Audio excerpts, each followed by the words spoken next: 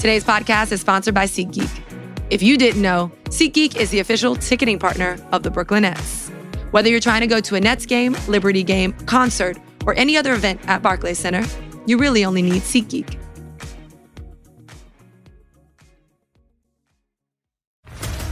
What's up, everybody? This is Stephen A. Smith, host of the Stephen A. Smith Show podcast. Tune in every Monday, Wednesday, and Friday at the very least as I bring you all new episodes that feature the biggest headlines in the world of sports, pop culture, business, and I answer your phone calls and respond to your tweets. You'll hear my unfiltered opinions and straight-shooter interviews with top celebrities and game changers. All that and more. So listen to the Stephen A. Smith Show podcast on the iHeartRadio app, Apple Podcasts, or wherever you get your podcast.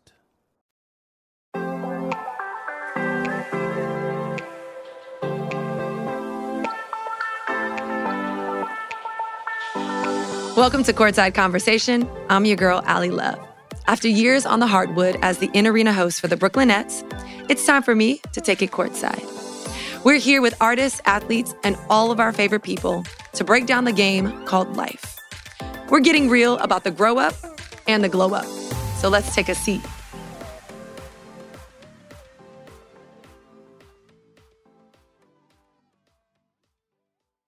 Let's give a warm welcome to the 2019 James Beard Rising Star Chef of the Year.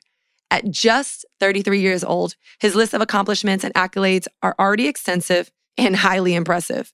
This author, chef, and entrepreneur knows how to bring the heat both in and out of the kitchen. Let's go ahead and take it courtside with Kwame Onwuachi. Kwame, thank you so much for joining our courtside conversation. I'm thoroughly excited to talk to you because I met you not too long ago at a Brooklyn game.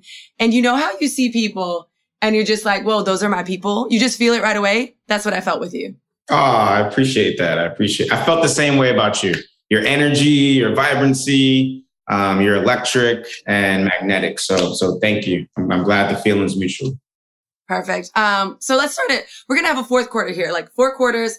We're going to start off in the first quarter. We're going to throw it back. Before we're talking about all the incredible things that I list or things that I've listed in the intro, let's throw it back. I think nobody is somebody without a story and a story that goes deep.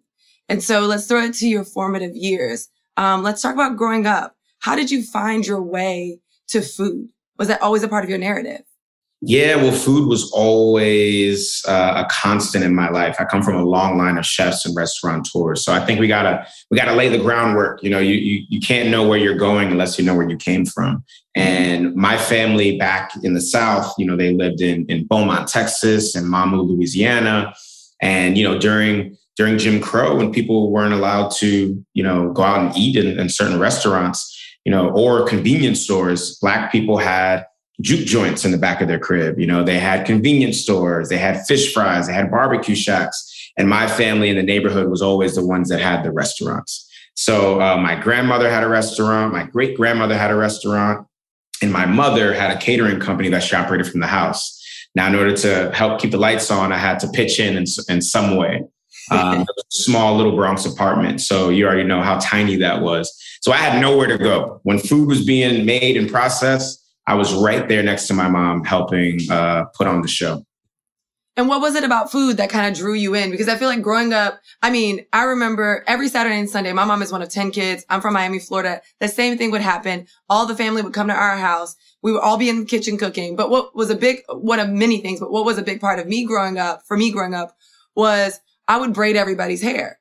And now I love when my hair looks good and fly and wear my afro and get my braids. But I knew, like, while that was a part of something I had to do when I was growing up and a part of my family's, like, rich history, it wasn't necessarily a journey that I was willing to take as a profession. But holla and shout out to all of the hairstylists for keeping my hair fresh and tight. That's on the. How did you know, though? Yes, exactly. How did you know, though, food was for you? Because there are many times that we grow up with something and we deviate from that, not in a bad way, but we just say, you know, that's what we did then. How did you know it was for then and now? I definitely tried to deviate in the beginning. You know, I wanted to escape it. It was a chore that turned into a hobby, that turned into a passion. But I never saw it as a career. You know, open book. We struggled a lot growing up. You know, we moved from house to house. So I was like, why the hell would I want to do that shit? You know, I I know how to do it, but I don't want to do that. So I tried to go in different routes and I tried to get different professions, but food was the only thing that kept calling me back. And once I denounced that, like, I just want to make money, I want to do something that really fulfills me, that's when it really stuck for me. You said something about struggle, but before I get there, the end of the first quarter, when I think of your story, and this is what drew me to you, you know, granted, the energy, I think energy matches energy. So your energy and your frequencies are very high, which I appreciate. But what ends up happening is that whenever we meet someone, we try to figure out, where does that person, who does that person remind me of? Or where's the comfort level, right? Like that's what that attraction is in energy.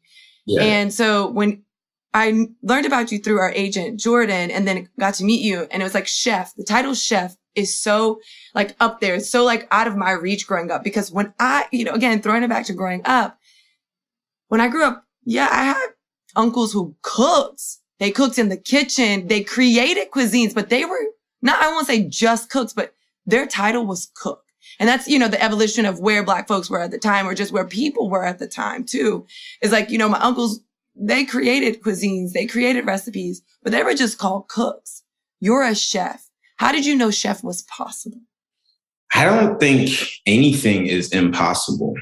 That's really where I stem from. I remember I was calling myself a chef when I was 18 years old, you know, and then when I couldn't get a chef job, I started my own catering company and I sold candy on the subway, and I formulated my own LLC, and I bought my own jacket and put my own word, Chef Kwame, on it. So I always was like, I could do whatever I really put my mind to in life. And I think it stemmed from my upbringing. You know, I spent time in Nigeria, you know, seeing how the rest of the world really lives. So being in America, it's the land of opportunities. Now, that doesn't mean it's not going to be riddled with potholes of racism and all the isms that we face. But if you really want something and you really want to put your head down and achieve that thing, there's nothing stopping you but yourself.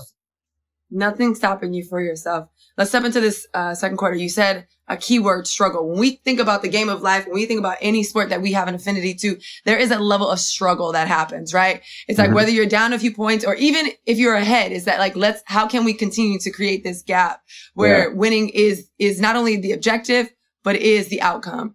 And so when you say the word struggle, when you said it earlier, but when you say it to yourself, how do you define struggle? And maybe is there like, how did you define struggle then versus now, or is it the same? I think struggle then was financial burden. It was, you know, not being able to afford a meal, you know, and it was also like, it was something that I had no control over. You know, I was too young. I couldn't get a job or anything. I would shovel snow whenever I could, but it still, you know, didn't make ends meet. I think struggle now is probably struggling to find your voice, and also just like do exactly what you want to do. Cause like, you know, I'd probably do the same thing. You know, at the top of the year, I'm like, okay, what do I want to achieve this year? These are the things that I want to hit, and struggling to like figure out how to do that certain thing. That's what I would define as struggle now. And it doesn't mean that it's impossible, but it's going to be a challenge to get there. And I think that's where the journey as the reward comes into play. When I got my James Beard Award, I had wrote it down like 2 years ago, like I want to be a James Beard Award winner. I don't think I had a restaurant at the time, you know, but the struggle was like, okay, I need to get a restaurant. I need to like put myself out there any way possible. Okay, Top Chef, let's go. I don't care how young I am. I don't care how inexperienced I am. I'm going to do it. Let me like do as many food events as possible and food competitions. So yeah, the struggle is like, shit, like, how am I going to figure out how to do this thing at this point in time in my life? That's what the struggle means to me. Just so you know, like I said in the intro, winner of the James Beard Foundation's Rising Star Chef of the Year Award in 2019. Also guest judge on Top Chef. You mentioned Top Chef. How was it being on Top Chef? Like, were you nervous? Not even, we saw how you were, but I'm saying like, were you nervous in terms of, it's one thing to be on the other side of the table, but like, were you nervous? When I was a contestant? Or when you were a judge, because that's what I said. We know how it was for you on the other side of the table, but this one was a new perspective for us. When I was a judge, I was definitely nervous. I was like, am I saying things properly? Like, am I representing? Like, how do I look? You know, like all those things. came into play, because also like when you're judging, you're judging with like 4 or 5 other people. So like you got to come with the comments or, you're not getting any airtime. So it was that learning curve. And then also like I had PTSD. I was just across the table like 4 or 5 years ago. So at any moment I thought they were going to be like, we're just joking. Get up. You have 15 minutes and your time starts now, So like I was like, is this a fucking hoax? Until, they were like, oh, that's a wrap on today. I was like, oh shit. Okay. Well, I'm going to my hotel room now. So yeah, I was definitely a little nervous, but just excited also because I was able to bring a different perspective. I had traveled in their shoes, the people that I was judging. I wasn't like a celebrity judge that came on and had never cooked before, or a chef that comes from a restaurant and never been in their shoes. So I was judging from a point of empathy, as well as, just supreme judgment, whatever you want to call it. Oh, experience? You mean being a chef since you were younger? Yeah, you're right. I got you on that one. You mentioned the struggle currently-ish, finding your voice. And that hit home with me. Even this morning, I taught this class, I taught this pop ride, and I get off the pop ride. And now, mind you, at Peloton, I've taught multiple pop rides. I've taught hundreds, thousands. Like, it's an understatement, right? Being there for almost 6 years. Legs of steel. Legs of steel. Climbing every mountain. But I get off, this morning, and to that point, I equate that to how many times you've been in front of the camera, how many interviews you've done, and then let alone how many dishes you've created, right? Mm-hmm. And it's still this interesting internal battle of finding your voice. Because I was struggling with it this morning. I'm like, what the hell am I saying? Why am I here? What do they need from me? And do I have it anymore? Like, I literally came home and I was just like, these are all the things. And I don't call it imposter syndrome because I don't really, not that I don't believe in that phrase, but it's just like anything that's a little too catchy isn't for me. But it's that internal, I call it just like that internal war. And you mentioned like finding your voice. And sometimes you lose that voice, even if you're using it all the time. How do you reclaim that narrative and shift, whether it's internal or even external dialogue? How do you reclaim that narrative and take back your voice? I think it's with doing things with intentionality, making sure you're intentional with everything that you're doing. Yeah, we all got to get a bag every now and then. I'm not saying that. But if you're doing these long-term projects, it's like, why are you doing this? Is this something that you really want to do? Is there a way that you can have a philanthropic arm, so like you're actually connected to this thing and driving it?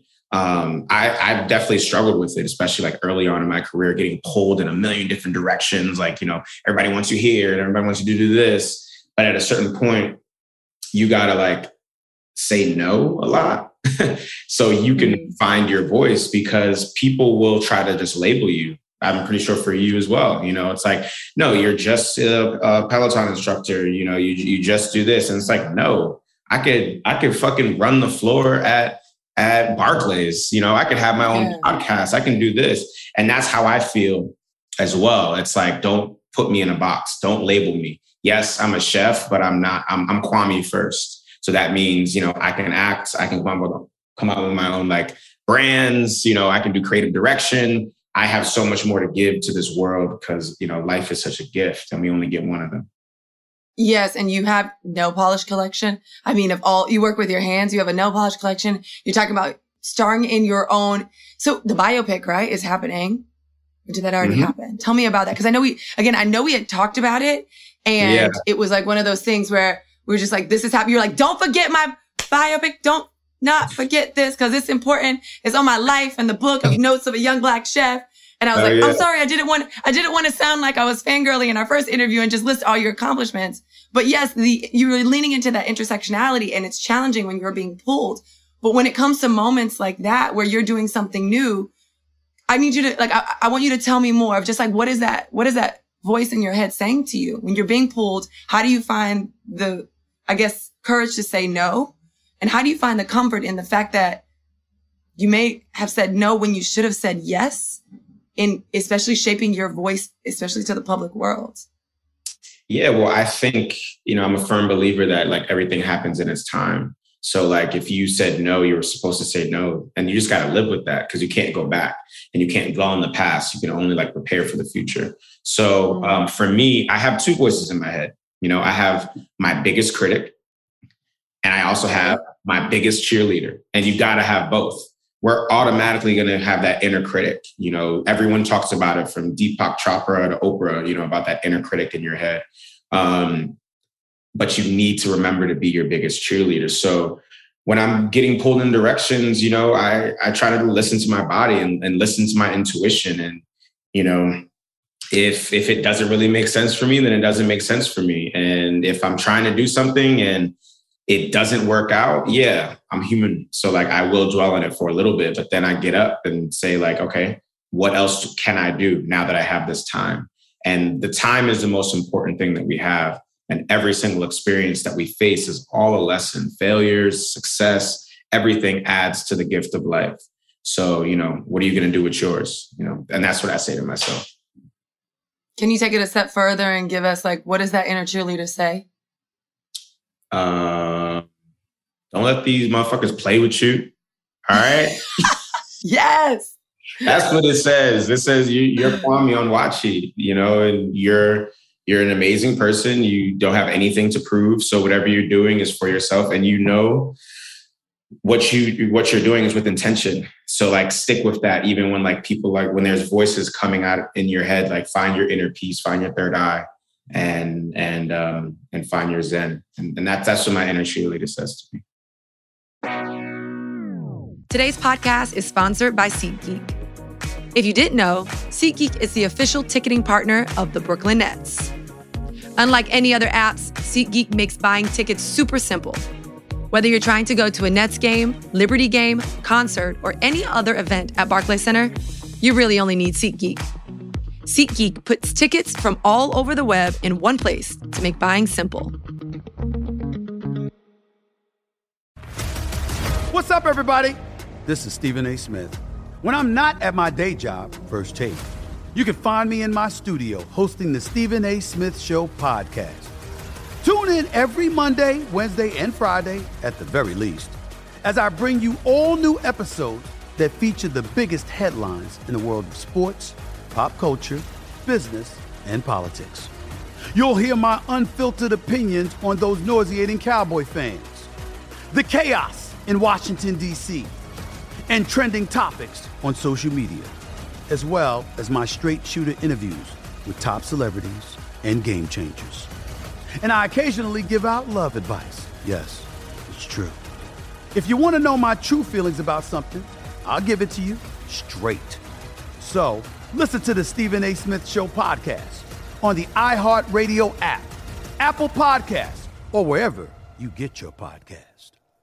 Take me on your ride of your inner cheerleader when you've created a dish for somebody important. And it could be anyone. Sometimes, you know, it's that aunt who has that rare taste bud and you done cook for them and you know she always has something to say. Or it's some type of placement in some type of capacity or competition like Top Chef. What is that inner cheerleader saying after you finish that dish is done, and this person's about to taste it and give some feedback? You know, whether it's solicited or unsolicited, you know this person or these people are about to give you some feedback. What is that inner cheerleader or even that inner critic saying to you at that time? Well, at that time, like if it is a competition style thing, like I already know what's wrong with the dish before anyone even eats it, because, you know, you're on a time constraint. There's certain times you can't fix things. Certain times things didn't work out for you. So like most times, like I know when my shit is like really, really good or when it could use some work. And I know to like not take advice from the auntie that is like out of her mind. Like I've had an aunt come into my restaurant one time and order the salmon, and we serve our salmon medium because salmon at well done is just like overcooked. It's just not as good unless you specify. Facts. So, Facts. You know, we served it medium, and she called the server over and said how disgusting this was. She's a microbiologist and there's so many pathogens. And it's like, first of all, you ain't no damn microbiologist. Like I know what you are. And you would have said something regardless of the facts. So yeah, you know how to, I think as a professional, like, you know how to take unsolicited advice and use it to your benefit, or just like discard it and throw it away. I love, she was like, this is just like, no. Listen, this is how it's supposed to This is how it's supposed to taste. Mm-hmm. This is how it's supposed to taste. Let's jump in and switch gears to halftime. We're going to move back into those game time moments in the third quarter, but halftime where we get a little fun. What is one of your biggest pet peeves? For me, it's like when someone clips their nails in public. Like you're on the plane and some homie busts out like a nail clipper and just starts. Yeah. And I'm like, what are we doing right now? What's on our mind? That's also a pet peeve of mine for sure. Even the sound of it clipping is like, it's jarring. Yes. I don't like people that are late, honestly. That really like upsets me, especially without like letting you know in advance. I hate when kitchens are not clean also, like very clean. I'm a huge stickler for that. People chewing with their mouths open. That's a real big pet peeve for me. Ooh. Are you someone who just let that go and just like internally like cringe? Or you're just like, hey, by the way, I can hear you. Are you like that caller outer or caller inner? It depends on the moment. I think you got to know, you got to pick and choose your placement, but I'm definitely a caller outer kind of person. Like I'll call you out. But if you're like in my vicinity and I don't know you, like I don't own the space, it would just like annoy me. So. Oh, see, I would mimic you. I am that person. If I don't know you and I'm in the place, I'll be like I really do mimic people. I mimic, it's a skill set too, because you learn about it when you're growing up in your career. It's like a great way to own a room is if you match the energy or mimic the person, especially, that you're talking to. It's a form of respect in many cultures, but also like, it's a sign of like, being prepared and owning the room. And so I'll take that a step further and just like be annoying with it. You get a lot of fights? Did anybody swing on you yet? Swing on me? No. No one has ever swung towards or on me. Because I don't think I give them, not to say I'm the baddest, but I am. I was like, wait, my inner cheerleader just said, yes, you are. I am the baddest. Sorry, stop. Yeah. It's not without reason. And then also like, I think mimicking behavior it doesn't take it to that place where a point of contention. It's more like if they notice, I start laughing and they start laughing because they know. I'm just saying, I know what you know and you doing what you know you don't want to do. So please stop. That's all. Please stop. Yeah. People do it I feel like people do it to me. I don't get upset. What would they do? If someone had to mimic you, what would they do? They mimic my energy. Everyone always says how excited I am. Like I get excitable like about things, right? And so anytime I'm like, hi, they're like, oh, hi. Like they do this like high pitched voice. Mm-hmm. And I get what they're trying to say at the same time. One, I appreciate the energy, but two, I'm not at that level. Yeah, tone it down. And so, over the years, I've had to do that. I did an interview with an artist and with Babyface. And, one of the things that I had to be mindful of, the energy is going to be different. One, his music is already so chill. He's so dope and he's an icon. So I need to chill out. Mm-hmm. And of course, let him pay homage and respect and let him set the energy in the room and follow that. So there are spaces that I will own and have my high energy and high vibrations. And I guess, I get some stuff back for that. Okay. All right. Not bad at that. What's a non-negotiable for you? I know you said you don't like people being late. You like a clean kitchen. But when it comes to maybe even your personal life, what is a non-negotiable where you're just like, no, this is a straight up, I'll pass. Non-negotiable lying. Yeah. Yeah, I would say that would be the one. I would say there's a lot of them that come up like that you're not really prepared for until you're like, oh, hell no, like I'm out of here. But like lying definitely is one. I literally choked on my water when you said lying. I was trying to say, me too. Yelling at me, I would say, like raising your voice at me. It's a non-negotiable. Like we're not even continuing the conversation at that point. Do you just walk out? Do you just like leave? If someone yells, or do you match them or do you leave? It depends. It depends on the conversation, but normally it's like this conversation. Or I'll just be like, why are you yelling? Lower your voice. And then I'll just make them like look really stupid because they'll be like, yelling. And then they'll be like, let's say they're like, and I don't understand. I'm like, then why are you yelling? They'll be like, I don't understand. And I'm like, you look stupid now. Now I won the whole argument. I got it. Don't get dirty with pigs because nobody's gonna know difference, Exactly. What about yours? when it comes to a non-negotiable for me, I think it's preparedness. It's on both sides. So a non-negotiable to the standard that I hold myself is that I'm always prepared. I will step into any conversation prepared to some capacity, and most times to the extreme degree. I think being prepared is a form of being thoughtful, and which extends itself to a form of respecting someone's time. And I think time is your most valuable it's not even a commodity. It's a luxury in life that some people don't have a lot of, and we don't know that until we don't know that. And so for me, it's like my love language is being prepared. So a non-negotiable on my end when I show up is to be prepared. And then in terms of being on the reciprocating end, a non-negotiable for me is, again, similarly, someone who isn't strategic or thoughtful. Like if you didn't think about the conversation that we're about to have before we're having it, it's a no for me. I'll pass. Let's take a beat. You come back with some thoughts. I want you to feel the way you feel. I want you to be able to articulate the way you feel. I want you to feel empowered to step in front of anyone. And so that's a non-negotiable for me because that's what I preach. Like empowerment means you know what you feel. So if you don't know what you feel or what you think about what we're going to talk about, I want you to go and get that. Go get that and come back. And I'll make time. I don't mind. Yeah. You know what I mean? Yeah. So I feel that. It's a little bit of that. What's your two more before we get back into the game time moments? What's your favorite thing to cook? Not favorite thing to eat, because that's next. What's your favorite thing to cook? My favorite thing to cook is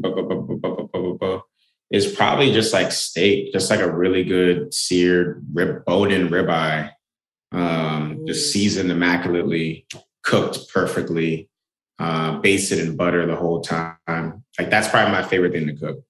And I don't even get on a plate. I just eat it off the cutting board.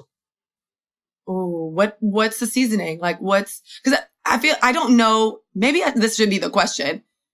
And maybe this doesn't even make the cut. Ha ha ha. But what makes a good, like I have steak and I'm no you. So my taste buds aren't refined.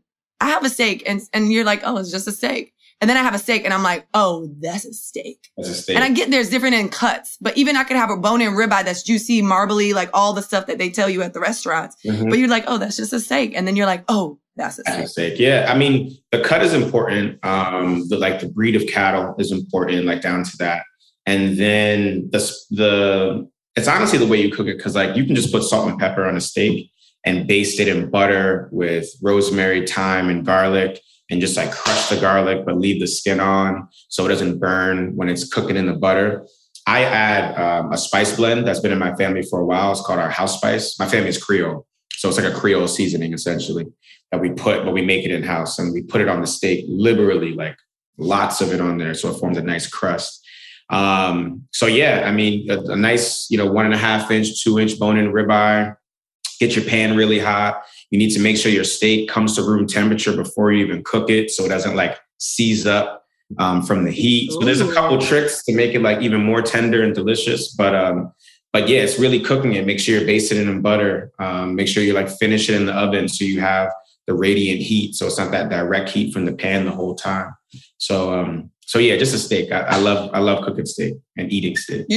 You just got like a masterclass with Kwame on Courtside Conversation. You could probably end the podcast now and go find yourself a steak and make it and give us feedback. I mean, you got more bang for your buck right there. That was a whole moment. So thank you. You're welcome. Last question. And maybe you can say it's a steak, but what's your favorite thing to eat? My favorite thing to eat is probably my mom's gumbo or chicken wings and pork fried rice from the Chinese takeout spot. So stop being the same person. Thank you very much. I'd like you to exit. Are you serious? I love some chicken wings and pork fried rice. What? That's it. Facts. That is literally Facts. It. If I'm having a bad day, I get that. If I'm having a good day, I get that.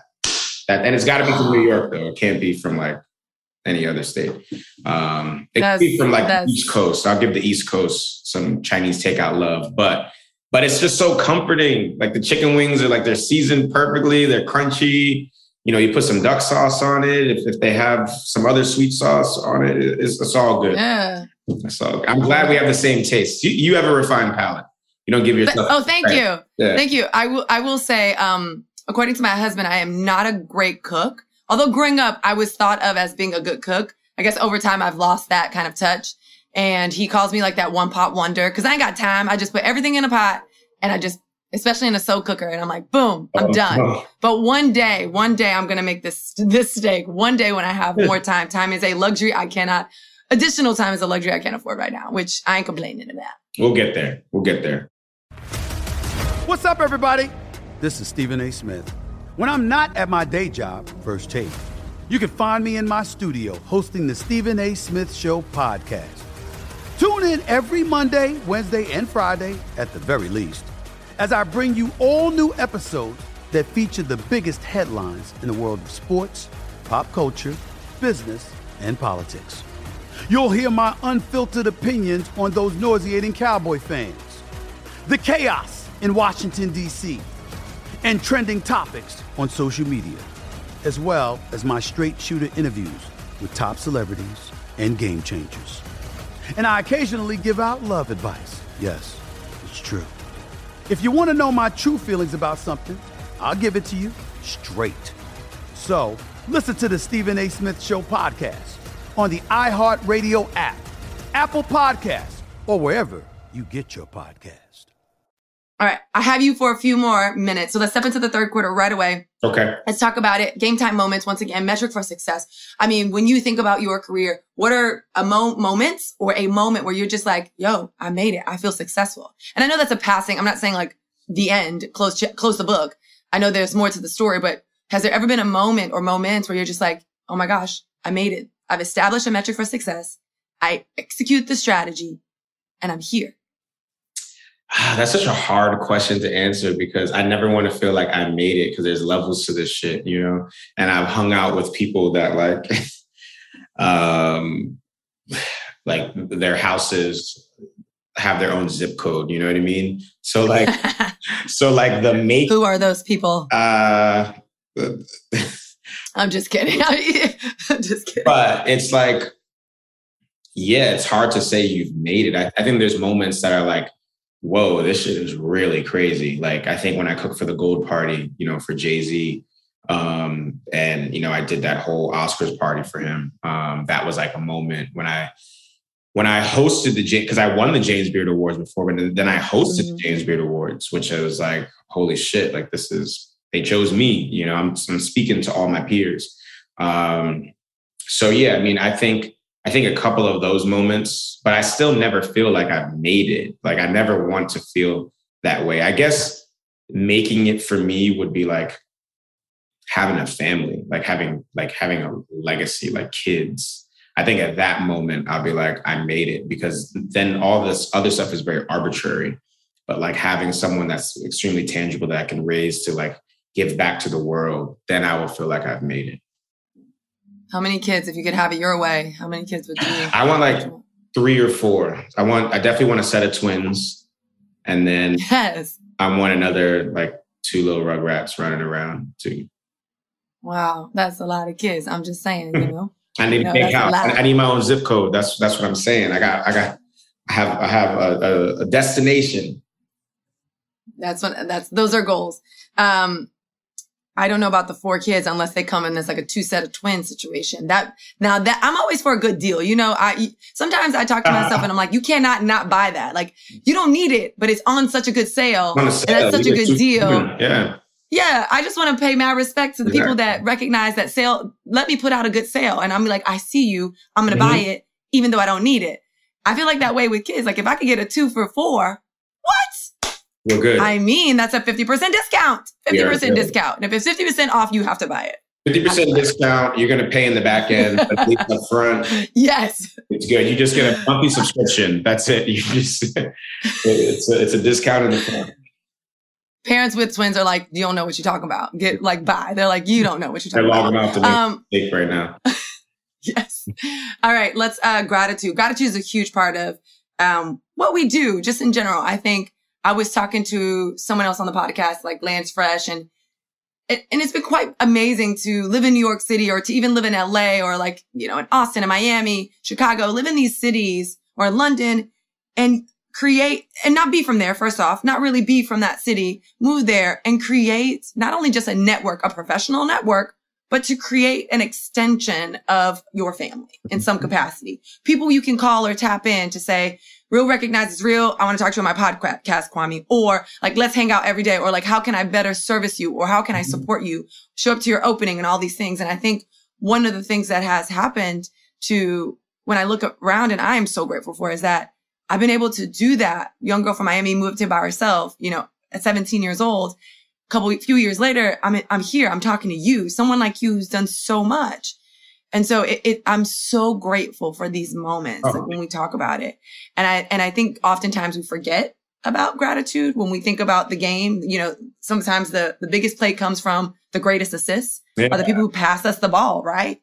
And so can you recognize or take this time, if you don't mind, recognizing a person or people that have influenced your career or just passed you the ball at the right time for you to score? Yeah, you know, I definitely recognize probably my team more than anything else that has because when you lead a team, you're pretty much a charismatic speaker of hope. Like there's no real proof of anything that's going to happen. You're like, okay, we're going to move to DC. We're going to open this restaurant. It's going to be great. We're going to have chairs and there's nothing here now, but just picture it in your head, you know, and slowly but surely things start moving in. They start floating in. In my mind, it's like some Harry Potter shit. Like they're just floating in and coming in, you know, and that's how it looks like in my brain. In their brain, it's like already established, right? Because the way that I'm talking about it, how I'm speaking. So without them, I wouldn't be here, you know, like I've had, you know, influential people pass me the rock and everything. And that's cool and everything. But those moments aren't like, I can't go to another person and, well, I can and say like, I just cooked for Jay-Z, you know, then I get to the next level. It's not really, that's not really how it happens. How it happens is my team is there for me. So when I did say I want to do my first restaurant and it failed miserably, then I said, wait, give me another chance. We're going to do another restaurant. And then it succeeded. I was only able to get there because of the people that lift me up. So I just want to show gratitude to my team, to anybody who has like worked for me, the young me, naive me, you know, the me that was not prepared to be the leader that I am today. So that's my gratitude moment. All right, we're gonna this game is of course you know gonna go and finish in a sense because the narrative you're creating is still being written and there's so much more to look forward to. Mm-hmm. But as we step into this fourth quarter and to kind of the final part of our conversation, courtside, one of the things that I recognize is that you early on, like many of the folks that I talked to, including myself and many of my close friends, you've chosen to put yourself in the public eye at a very young age. Yeah. And along with that comes great responsibility, hardship. Yeah. And I would say a unique, and, you know, Liam Neeson style, a unique set of skills to perform a job that not many people can do because you do it well. Many people can try to do it, but when you do it, such as yourself, Kwame, you do it well. Talk me through this choice and of being a public person. And do you have, I don't want to use the word regrets, but do you have any second thoughts on how you would have, and I know you can't go back because you don't go back to change the past, but do you have any thoughts from the past that influences what's next for you? Yeah, well, you know, for me, I love this life. Like as a kid, I was in plays. I was a lead. You know, I would get up on my desk and dance. I was a class clown. If the teacher walked out for a second, I'd go through the desk and pull out her glasses and put them on and imitate her. You know, so like I felt like I was always a performer of some sorts. So it was a natural like step for me. I think there's a huge responsibility, and I think there's also a lot that the public doesn't understand, that like sometimes when you see us on the street, like we're not always on, like we may have just had a bad day or something. And I think it's very important to just be kind in general. And I say that because like recently I met someone that said they had met me like 2 years ago, and they're like, oh, I thought you were a dick. And I was like, what? Like, why? They were like, because like I said hi to you and you just like said like, hey, and walked away. And I was like, where was this? They're like, it was a Today Show. I was like, what time was it? They're like 5 a.m. I was like, I was tired, man. What?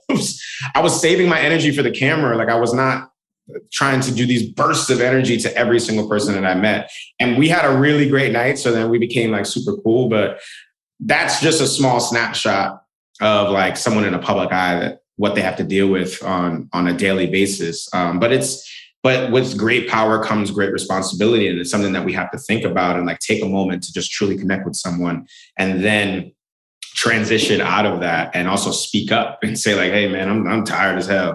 It's great meeting you. I'm just going to walk over here, you know? So it's, I'm still learning. I wouldn't have it any other way though. I truly enjoy it because I think it also gives a platform to do things, you know, to be philanthropic, to give back, to also give opportunities, to mentor people, to open doors for others. So, you know, they can have an easier path at, you know, what they're trying to obtain based off our struggles. Like Jay-Z, you know, I sold drugs, so hopefully you won't have to go through that. You know what I mean? So, yeah. Well, I will say, I thank you once again for sharing your insight, digging a little deeper in your story. I hope our paths continues to crisscross all the time. Big supporter of what you're doing and what you continue to do. And I really appreciate your time stepping us into this courtside conversation and taking us into the storytelling that is your life, Kwame. Thank you. Thank you so much. Thank you. I appreciate you too. All right, y'all. Y'all heard it here. Chef Kwame Onwuachi just gave us the lowdown courtside conversation style.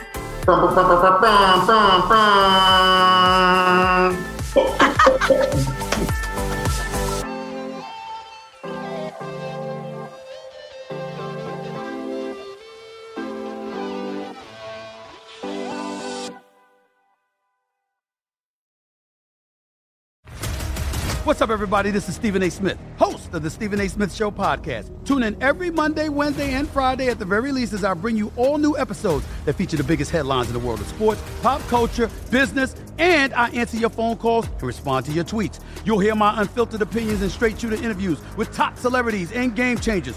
All that and more. So listen to the Stephen A. Smith Show podcast on the iHeartRadio app, Apple Podcasts, or wherever you get your podcasts.